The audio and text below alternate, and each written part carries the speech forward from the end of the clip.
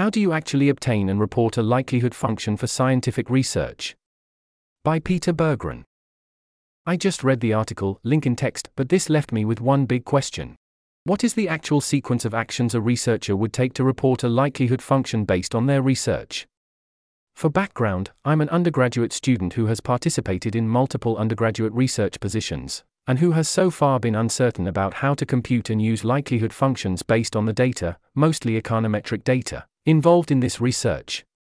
In particular, I want to find out 1. How do you compute a likelihood function in Starter, R, Python, etc. based on data you have, for a given hypothesis class? 2. How do you obtain a data file for this likelihood function that can be distributed in a way that other researchers can download and use in, for example, a meta-analysis?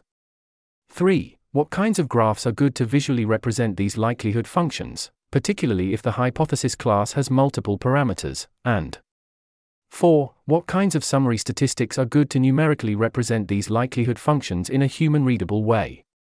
5. How has this whole thing historically been done in fields like machine learning that have historically been more amenable to reporting likelihood functions? If you have good answers for any of these questions, I'd really like to know.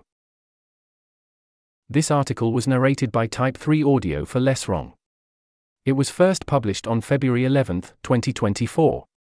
To report an issue or give feedback on this narration, go to t3a.is.